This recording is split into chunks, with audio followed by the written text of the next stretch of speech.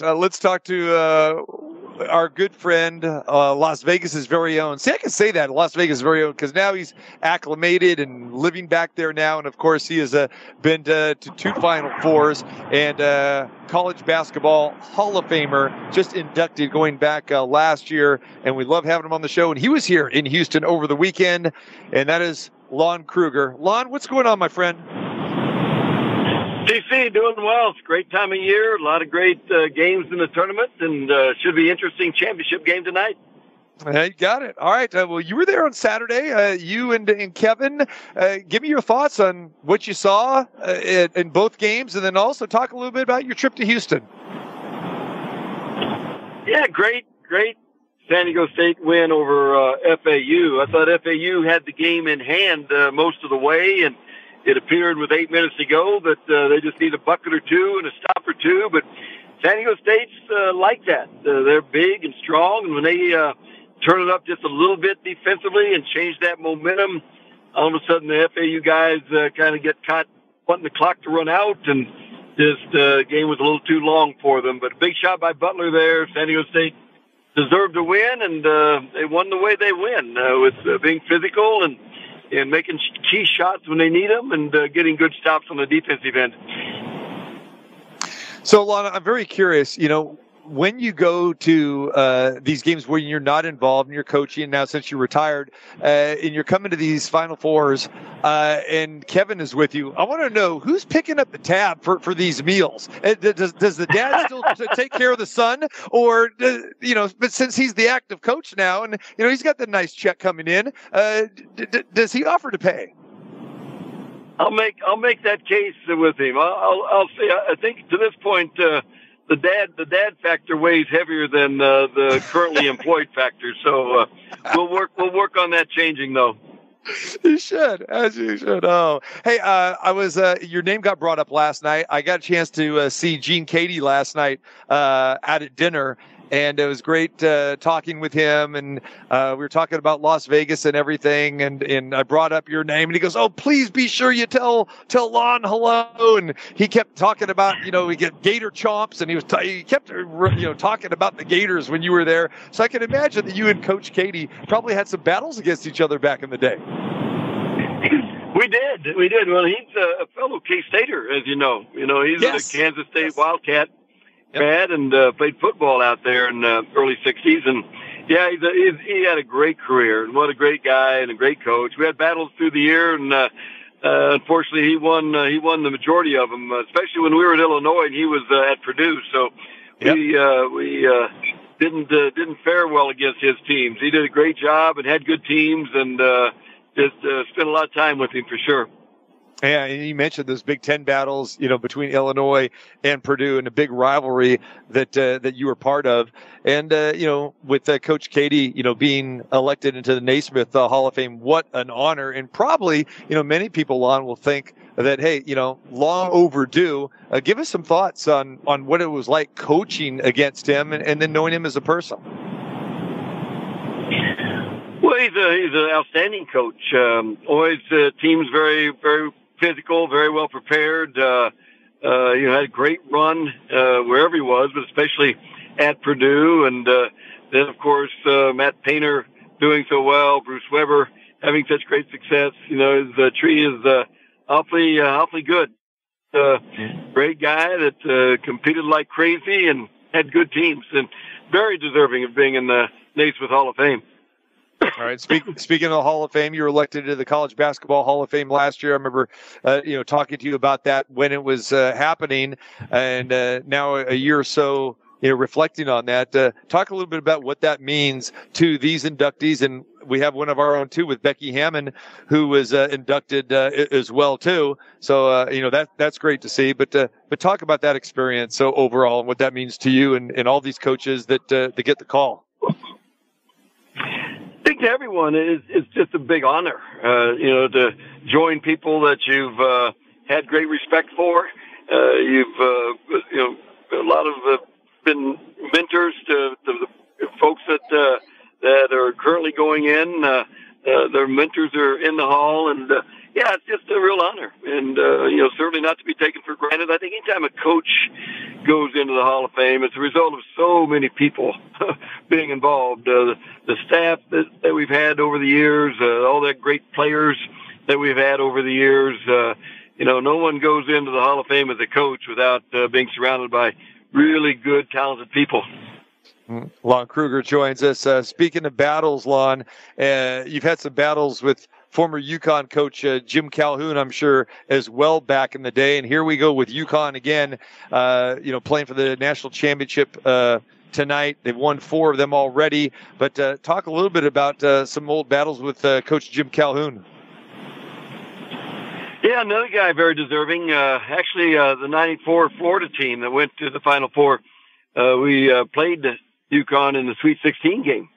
So dodged a bullet there. They were at the line with 3 seconds to go in a tied ball game and missed 2 free throws to get it into overtime. So then we won in overtime, but could have well not gone that way for sure. So, but a great guy and a great coach, and does a lot for Coaches versus Cancer over the years, as Coach Katie. So a lot of coaches have used their platform in a good way, in that way too. Absolutely. When you look at schools, Lon, that had coaches that were there for a long, long time, like Gene Katie we talked about, and specifically UConn as we get ready for tonight's championship game, with Jim Calhoun, do you see this UConn team this year under Dan Hurley, and even maybe the other one before, Kevin Ollie, who played for Jim Calhoun? Do you see the style similar or much different when you look at this year's UConn teams to, the previous coaches? Similar in that they've got a really good balance of talent. Jim's team's always had good guards, but also physical big guys, and certainly this edition of Coach Hurley's UConn team, very talented. The wings and guards are so big and rangy, and then the big guys inside, not just one of them, but a couple do a great job in there. So, I think, Coach Calhoun always had those type of teams, and I think this UConn team would be similar to that. We know that everyone's bracket was blown up, and we had talked about that with you, earlier on. How we've seen so many, upsets. We nearly saw Florida Atlantic as a 9 seed, that great Cinderella story, be in this game tonight. They played great for basically 39 minutes and 59 seconds. And then, of course, San Diego State hits the buzzer beater to beat them. But talk a little bit about how this tournament has unfolded with so many upsets, and what has really, piqued your eye while you watched the last 3 weeks. It has been a very exciting tournament. The games are all in question. I think the portal, without question, has contributed greatly to the parity. Clearly the 1, 2, 3 seeds weren't that much different from the 4, 5, 6, 7, 8, 9 teams, which I think people kind of thought that maybe going in, and it's really proved to be the case. Great games. With 3 teams in the Final Four for the first time, such a great experience for those fans and alumni of those 3 schools. Of course, UConn more experienced as it relates to Final Four games, but that's what the tournament's about. A lot of first-time things go on, and when you got 3 teams in the Final Four for the first time, that's great for the tournament. And we talked about your experiences in the Final Four, Florida, and then recently, a few years back with Oklahoma. How do you calm those players, your players, when you are getting ready to take that floor? Because you never play in an arena that size. It's got to be totally different. And then, of course, all of the things that go around it, from the media attention, the community stuff, and, again, everybody hitting everybody up for tickets, and, having the huge fan base try to travel and everything. Just from a coach and player's perspective, Lon, tell me how you elected and how did you deal with that? It's definitely a different game. You want to think it's just another basketball game, but it's not. You've got so much more media attention that that week leading up to the Final Four, or the 2 weeks even, coming out of the, first and second games the first week. So it's you try to tell them, just do what you've done to get here, And that's easier said than done because of all the distractions. Then they're worrying about tickets for their family, worried about all the things that go on around the game. And then, of course, you're playing against a very good team as an opponent. No question about that. But you want them to enjoy the experience, realizing that, getting to the Final Four is unique. And a lot of people, of course, don't get there. So, but yeah, you want them to, when that ball goes up, to be focused on playing as good a basketball as they possibly can.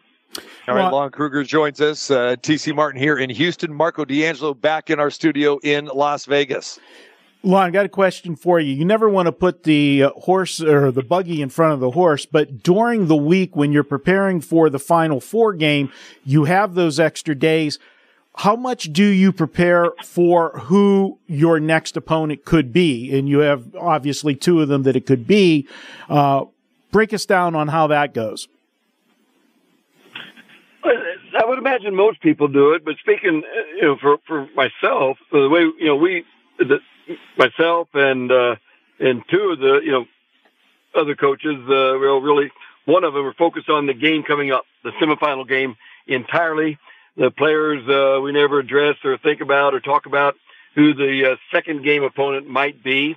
Now, each of the one coach on our staff will take one opponent in the other semifinal game. Another coach will take the other opponent in the semifinal game and be prepared for either one, should we come out of that first game.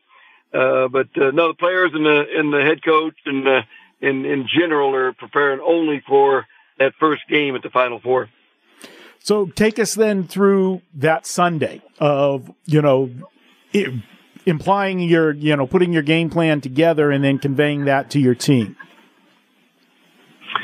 Yeah, of course, we lost both our semifinal games, so we never did have to prepare on Sunday, unfortunately, for the championship game. But it's much like it would be in the Sweet 16 going to the Elite Eight. You've got a very short turnaround. You're not doing really anything live in practice. Number one, to stay fresh. Number two, you certainly don't want to tweak an ankle in practice on Sunday before the championship game on Monday. So you're walking through, you're getting a lot of shooting in, you're watching a lot of film. You're really trying to mentally prepare to, again, at that point, you don't make a lot of adjustments in what you're doing. You're more concerned about, doing what you do well and trying to limit the opponent, but you're not going to change everything on Sunday in preparation for the championship game on Monday. Lon, in the last couple of years, you got a chance to see San Diego State up close and personal twice a year at least, with Kevin coaching the team. And I know you had your battles when you were coaching UNLV back in the day.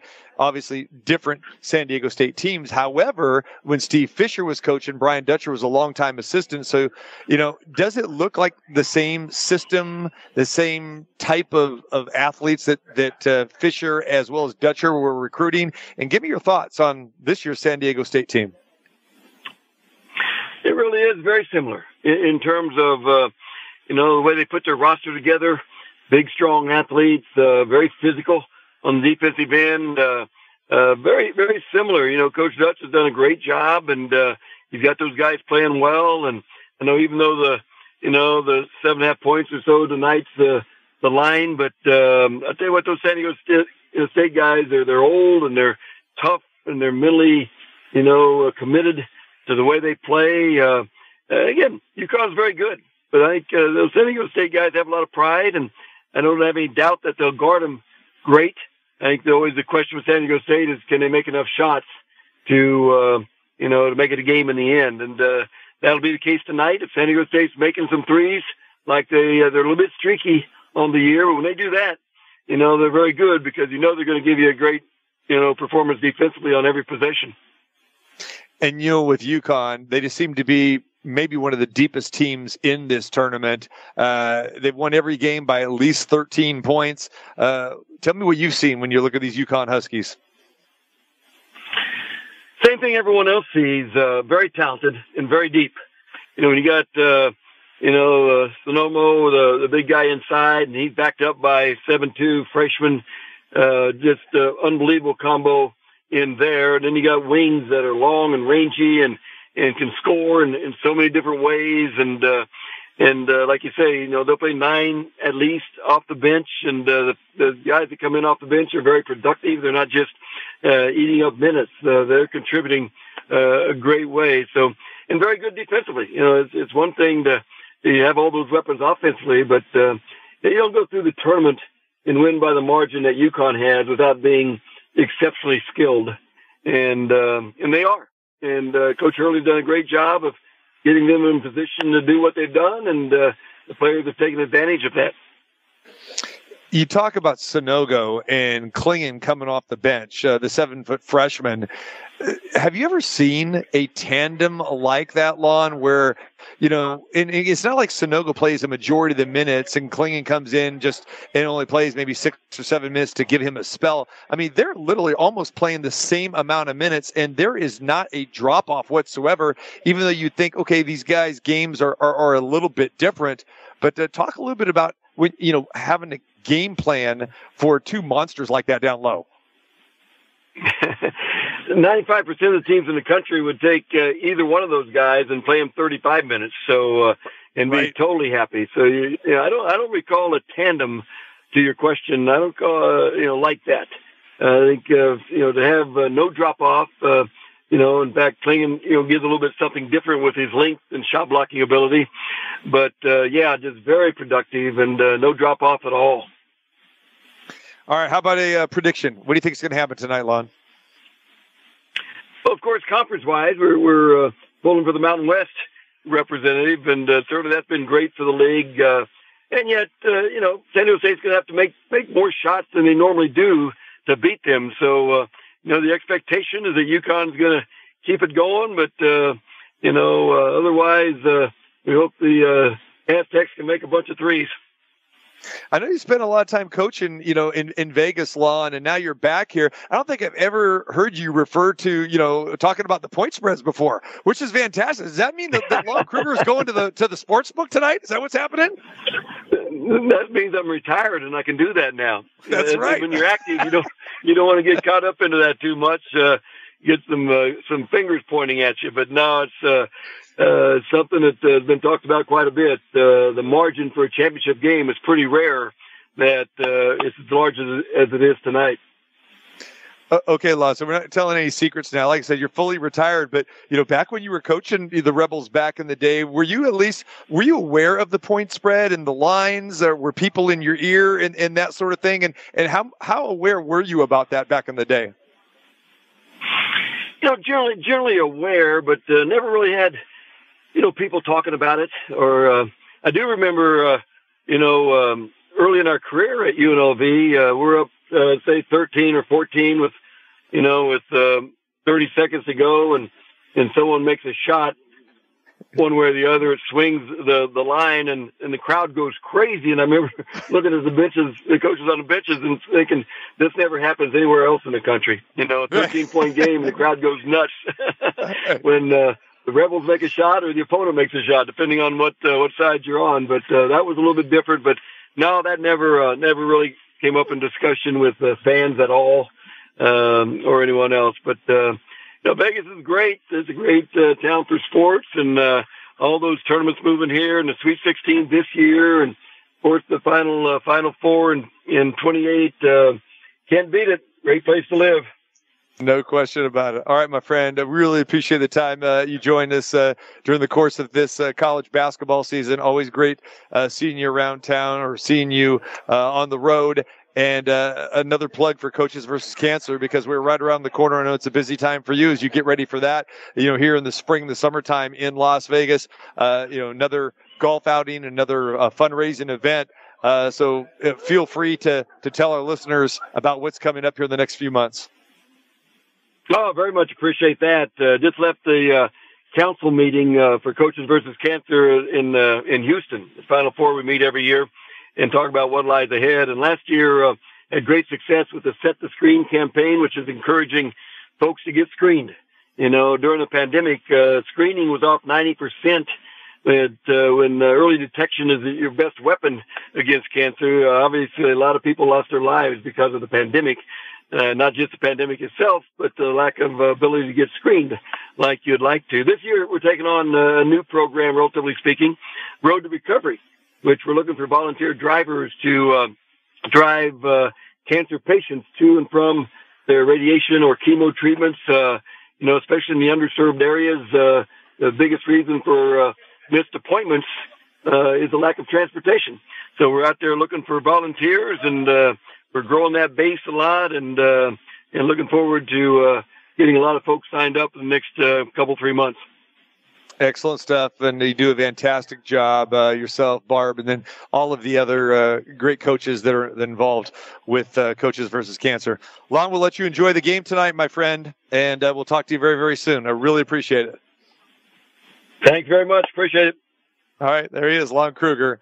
Again, a Vegas staple for his time as head coach of the Rebels back in the day. And, of course, there with his son, Kevin, as the head coach right now for the Rebels. And, very, very still active and a great supporter of the UNLV Run a Rebel program.